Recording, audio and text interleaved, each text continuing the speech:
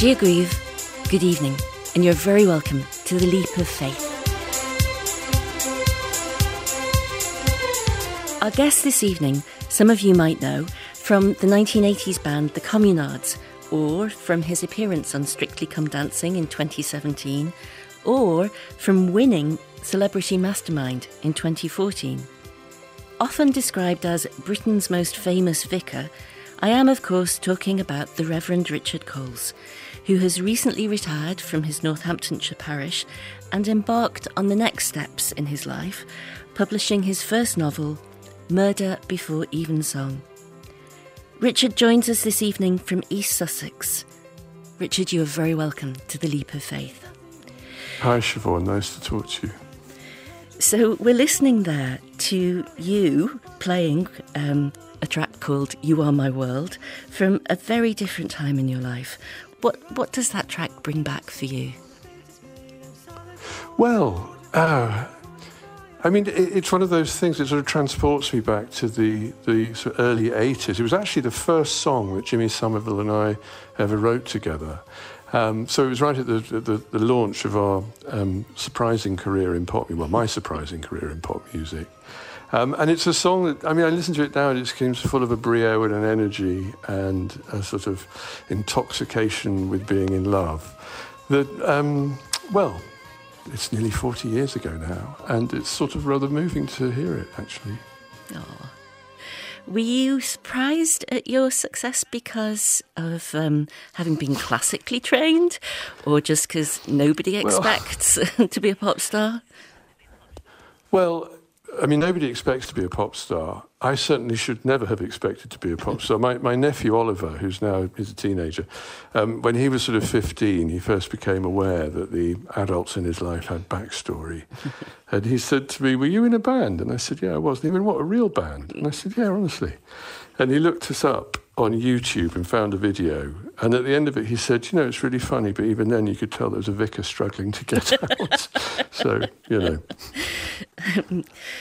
Richard, for you as a former vicar now in the Church of England, what has your experience been of the death of the head of your church? Well, it's moved me very deeply, actually. I kind of knew it would because one of the things that comes with the territory if you're a vicar in the Church of England is that, of course, we're an established church, so we're very much bound into the life of the monarchy, actually, and constitutional questions. And that sounds a bit abstract, but I think that what happens with monarchies, especially when the monarch is the Queen, who was so exemplary, is that it actually feels very personal too. And it's very surprising talking to people round about, many of whom, are not enthusiastic about the monarchy and some, explicitly Republican. But I think lots of people have felt personally affected and personally moved by the death of the Queen. And of course, that's because she's actually been part of all our lives for so long. Her face looks at us from the banknotes and from the stamps, and she was always on the telly, and there was the Christmas broadcast. And she was a figure who was always there. And even though we may not have known her, to have lost her is a real loss, I think. So the atmosphere here is one overwhelmingly of sadness, I think. Not entirely. There are lots of people, who think this is the time to raise a protest about the way we govern ourselves or are governed. And that's caused a little bit of tension at the edges. And I know it goes down differently around the world. The history of the monarchy in Ireland, I'm very aware, is not without controversy. Of course it isn't. But I think all over the world, there's this sense of a global figure of enduring stability having gone has affected lots of people. One of the believable, I know it's fictional, but one of the very believable little details in The Crown on Netflix has been seeing the British Queen kneeling at her bedside to say her prayers every evening, as well as going to service regularly, of course. And her faith was really very important to her, wasn't it? It was fundamental, yeah. I think that's a very telling image, that as well, that someone as exalted and as grand and as privileged, some would say, as the Queen, should be by nature and temperament such a humble person. And I think she took the notion of being a servant of Jesus Christ and a servant of the church and a servant of the people, immensely seriously. And I don't think she could have done what she did without it, really. And as she got older, I think particularly in her Christmas messages, her preaching of the elements of the Gospels was clear and brief and heartfelt and made an enormous impact on people. I think the Church of England, in fact, perhaps the church generally, has lost one of its finest preachers with her death.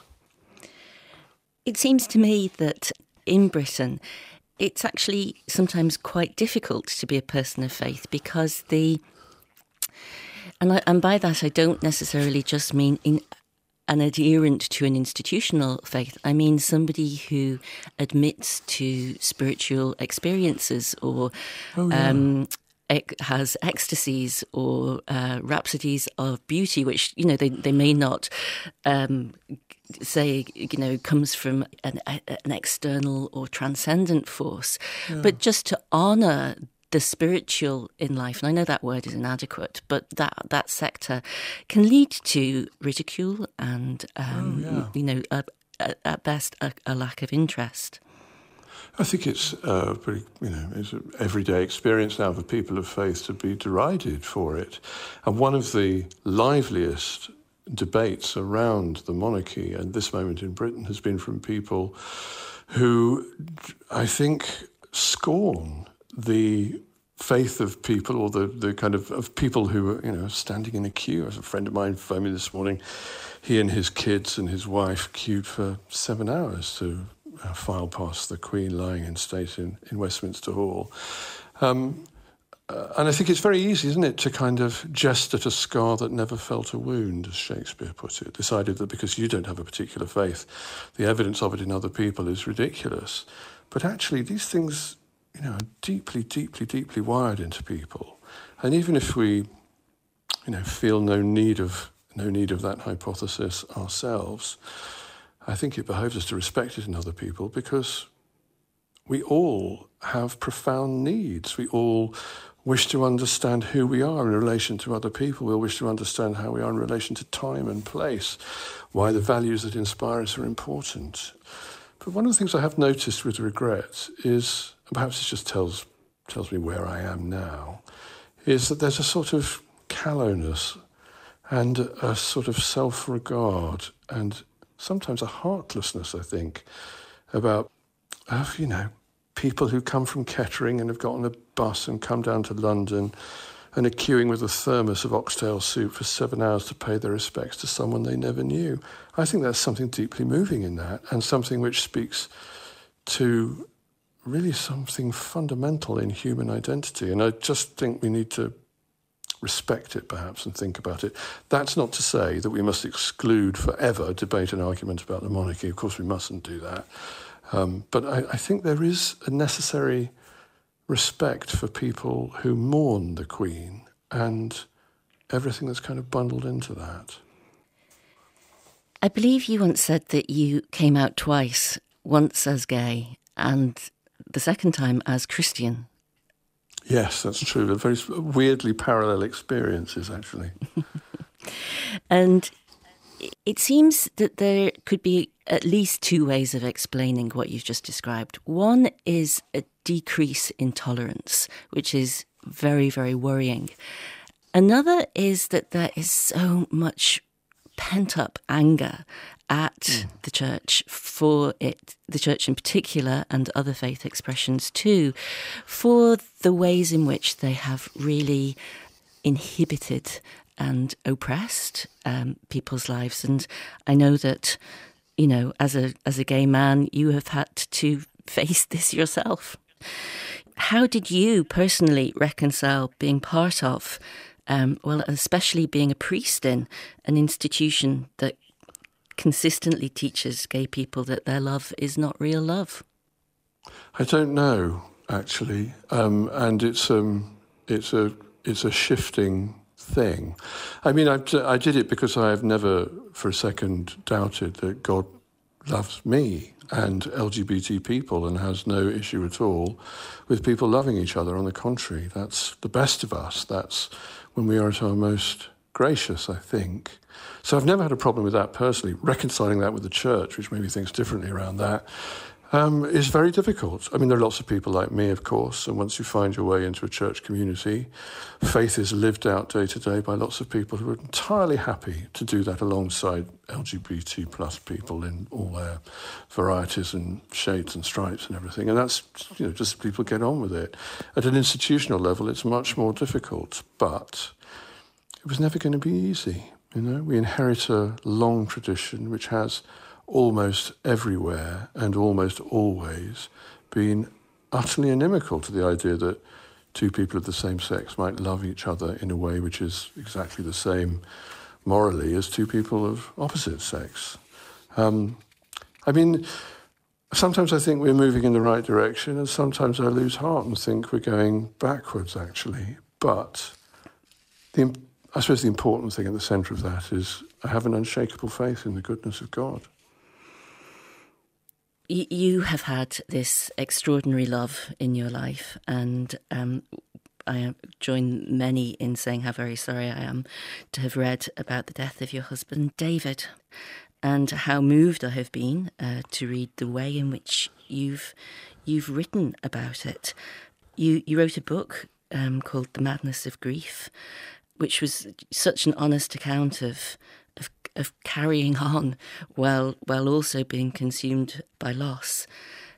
Did writing the book, what got you through? What got you through such a shocking loss? Oh my gosh. Well, you have to. You either do or you don't. And if you decide that you are going to get through it and you're able to, what gets you through? Dogs was a big help, actually. The constant companionship of two sausage dogs who were ignorant of what was happening to me, but were nonetheless always there, and I had to take care of them. So that was one thing. The love of friends and family, you can't put too high a price on that, I think. Prayer connected me to a reality in which David's loss was not entire, and that was important. And I think also just to choose life, as the book of Deuteronomy says. I think if you can, stand up, face forward, and engage with people, and do so as your authentic self, if you can. There's a lovely saying of St. Irenaeus, who's one of my favourite crusty old church fathers, and he said, "The glory of God is a human being fully alive." And I want to be fully alive. And that means, experiencing grief and loss and the wreck that makes of your hopes and your dreams, and the challenges that it obliges you to face, sometimes overwhelming and seemingly insurmountable. But stick with it. Life is a gift, there to be lived. And if you can, live it as fully as you can. Could you say a little more about how prayer stops David's loss from being entire? Are these the prayers of the office? Are these free prayers? Are these prayers you would have said together? Are they? What do you mean by that? I suppose when David died, I knew that he had gone. I knew that he was not going to walk in the room again, which is what I wanted him to do more than anything.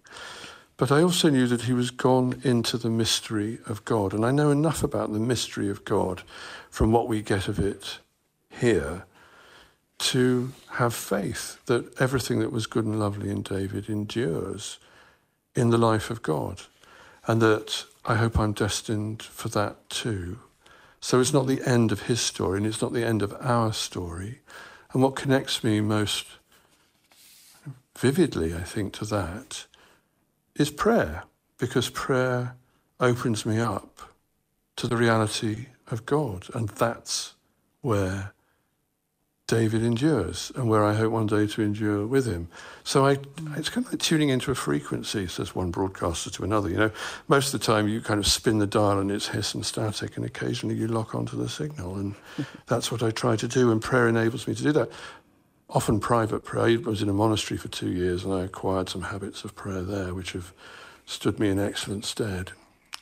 And sometimes it's the prayers of the church and prayers of others. I remember when David was dying in hospital, I went down to the chapel, and I remember sort of not saying, but what was in my mind was, I'm not going to be much good for a while, so it's over to others, I know, as a parish priest, my job is to pray for people. It still is, even though I'm not a parish priest anymore, it still is to pray for people and to take them with me into that awareness of the reality of God. And of course they do that for me too. Thinking of where you're at right now, I noticed that in some adverts, they've dropped the Rev in front of your name. So just to clarify, have you left the church? It doesn't sound like it. Or have you just given up your appointment to a particular parish? Oh yeah, no, I've just retired as vicar of Findon, but I'm still a priest and will always be a priest. Mm-hmm. I'm just trying to, it's interesting, finding your feet once you retire from parish ministry. I didn't realise until I stopped just how much of my identity and my daily life, of course, was bound up with that. And now I'm not that person, so I'm trying to sort of work out. I said to somebody, I feel a little bit like Paul O'Grady when he stopped being Lily Savage and hung up his wig and his shoes and started being the person he was before he got dressed up. And I think I'm doing perhaps a bit of that at the moment. I understand that recently you've turned your hand to writing novels and that you have a new book out called Murder Before Evensong. That's right. I think, like many a parish priest, I've long fantasised about murdering parishioners. Ha ha ha. So it wasn't that at all, actually. But I've loved crime fiction all my life, and I think if you are a parish priest, you are inevitably a detective. That comes with the territory, really. And I wanted to write about that. I mean, I'm really interested in exploring lots of ways in which trying to live a life of faith here and now, although actually the book's set in the late 80s, but in our time, if you see what I mean, what that looks like and how it works. And at the same time, kind of use there's a really powerful machinery, I think, in crime fiction, ways of looking at the world, a sort of character who's in the world but not of the world. The first proper book I ever got, was given to me by my grandfather when I was 7, was the Sherlock Holmes short stories. I've always been fascinated by that figure, and I wanted to explore what that might be like. And it is in some ways very close to the priest, I think. It reminded me in some ways although of course there are obvious differences, to the BBC's adaptation of Father Brown, G.K. Chesterton's character. And although that's set in the 50s, but it's got a lot of very English ticks, and it's centred on the rhythms of church life, and the parishioners are troublesome and very lovable. But the thing that has grown on me about Father Brown is realising that every single episode is about forgiveness. And I have come to love the very many different ways in which the character of forgiveness is drawn. And I wonder, I know canon Daniel Clement is going to come back for at least 2 more outings, solve 2 more mysteries.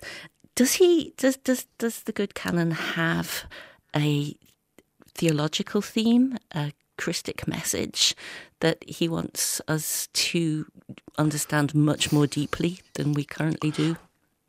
Well, I hope if I write the character properly, if I do a decent job, well, then that'll just be there anyway.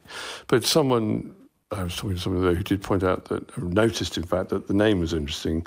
Daniel as the prophet and Clement as mercy. And I think there is something about upholding a commitment to truth and goodness and sacrifice and light and life, and at the same time forgiveness. I mean, I think you're right. I think Christianity has much about it that is unique and distinctive, but I think especially in an era like ours, which is so quick to condemn and so slow to tolerate, I think the power to forgive is an extraordinary power.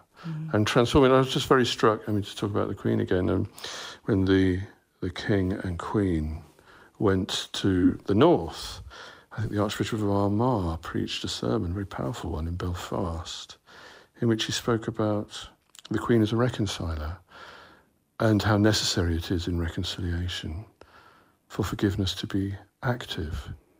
It's the hardest thing of all, I think, and it's so hard won, it's so difficult, it involves such a sacrifice, but the fruits are so extraordinary. Yeah, liberating.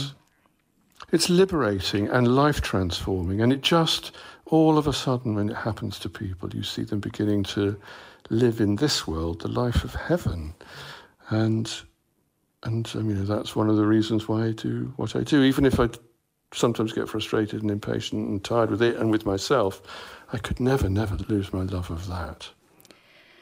One of the lovely premises of your new book, Murder Before Evensong, is that it's not about grand swoops of history or reconciliation at a national level. It's about parishioners arguing on either side of a debate, and debate is, to put it kindly, about whether a toilet should be put in the church. And it is in these small matters that exercising tolerance and mercy and forgiveness is wrought, isn't it? Yeah, because, small matters connect to other things. And the idea for the book really began when I stood up in church one Sunday and, very pleased to be able to announce something, said that we'd launched a project to install a new lavatory. And to my surprise, instead of everyone jumping up and clapping, there was a huge hoo-ha. And, of course, what I discovered was it wasn't about a lavatory. It's about what people bring with them to church, what attaches them to church, what they feel is theirs, what they fear may be taken from them, and why that's important. And it's another reason why I get frustrated with people who look at people whose grief and mourning they don't understand and deride it. You need to understand why this is important to people. And in the case of the story I tell in the book, an argument about a lavatory, in fact, leads to murder and mayhem. And Daniel's job is to try to figure out what's going on and also to be an agent of fixing it too. I've just finished the second book, actually, and I've started the third, and, those themes recur. One of the great features of your long-running radio show, Saturday Live, is the inheritance tracks. If I feel I'm in need of a cry, I make sure I tune in for that bit. What would your inheritance tracks be? What track have you inherited, and which one would you leave, and to whom? Well, I suppose the track that I've inherited would be Joni Mitchell. Probably The Cactus Tree. I love that song. I love Joni Mitchell. I think she is peerless. I think she is the greatest of our generation. And I adore her. And who gave you The Cactus Tree? How did you receive the gift of The Cactus Tree? Well, I left my public school and my choir when I was 16 and stepped into a very different world, a world of kind of hippies and counterculture, and embraced a whole new life, really. And the soundtrack to that life was Joni Mitchell, and there was just somebody who I particularly loved in that life, who loved Joni Mitchell and used to play that record, and it just opened up possibilities for me, a different way of thinking, a different way of living. And 50 years later, 45 years later, I still love it. The one I would wish to hand on, and this would be with a certain element of mischief, would be Wagner's Ring Cycle, partly because it would oblige those to sit and listen to it for about 15, 16 hours, but partly also because it is one of the sublimest achievements of civilization, and hugely problematic too, but endlessly rich and rewarding. And when you're imagining condemning some poor soul or souls to listen to Wagner for 15 hours, do you have anyone in particular in mind? Oh, that's interesting. Well, everybody, actually, the entire population of the world would be obliged to listen to the whole thing without a break from beginning to end. I think that would be ideal. The Queen has modelled modesty in her church very well. Right, so, well, think big. Richard, is there a track that you feel it would be good to play out this show with this evening? Well, I do love a toe tapper, and I've been thinking a little bit about this moment in my life and our history. And I'm very conscious that the Queen died in Balmoral, and that reminds us that the story of her life is not just one about, Buckingham Palace and Windsor Castle and London. It's about other places too. And I think Scotland was the place she loved the most. And apparently she loved Scottish country dancing. I've never had the pleasure of whizzing around a dance floor with her, but I'd love to have one of those great, great Scottish country dances, and the Dashing White Sergeant does it for me. Reverend Richard Coles, thank you very much for joining us on The Leap of Faith. Thank you, Siobhan.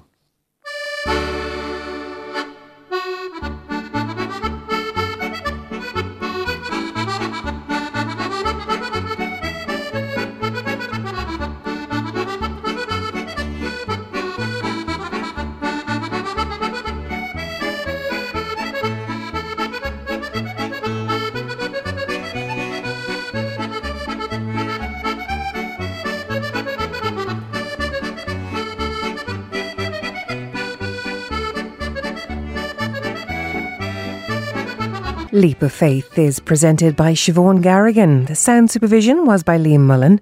The researcher was Kate Brennan-Harding.